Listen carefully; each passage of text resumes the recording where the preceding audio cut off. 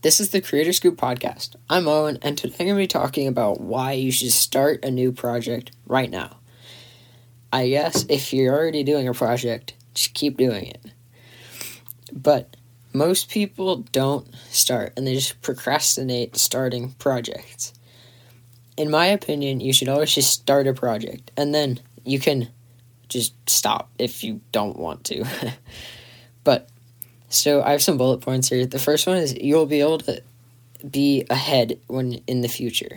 So basically, if you think about it, if you start now, you're just going to be so much further ahead than if you started in the future. I've thought about this with so many things. I just wish I started a while ago, and I just didn't. I think most people feel this way too.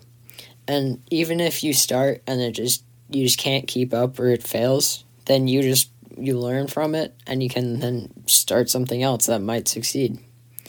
And you can also, if it does fail, you can just use it as a portfolio or something like that.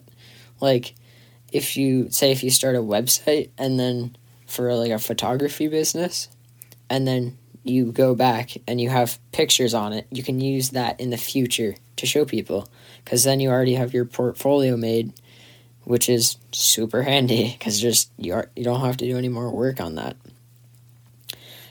Similar to like if you were to start a YouTube channel, you can have that back catalog of videos.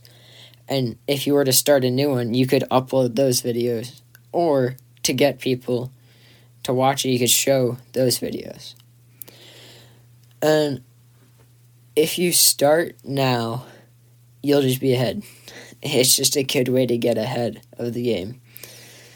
So, also, another reason to start now is that social media can change quickly, and that's a big thing for a lot of people. A lot of people want to start YouTube channels or Instagrams, and they want to grow, and it can change pretty quickly.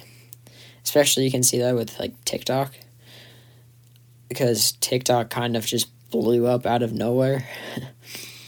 And now it's like super popular. There's still tons of room to grow on it though, even though there's so much.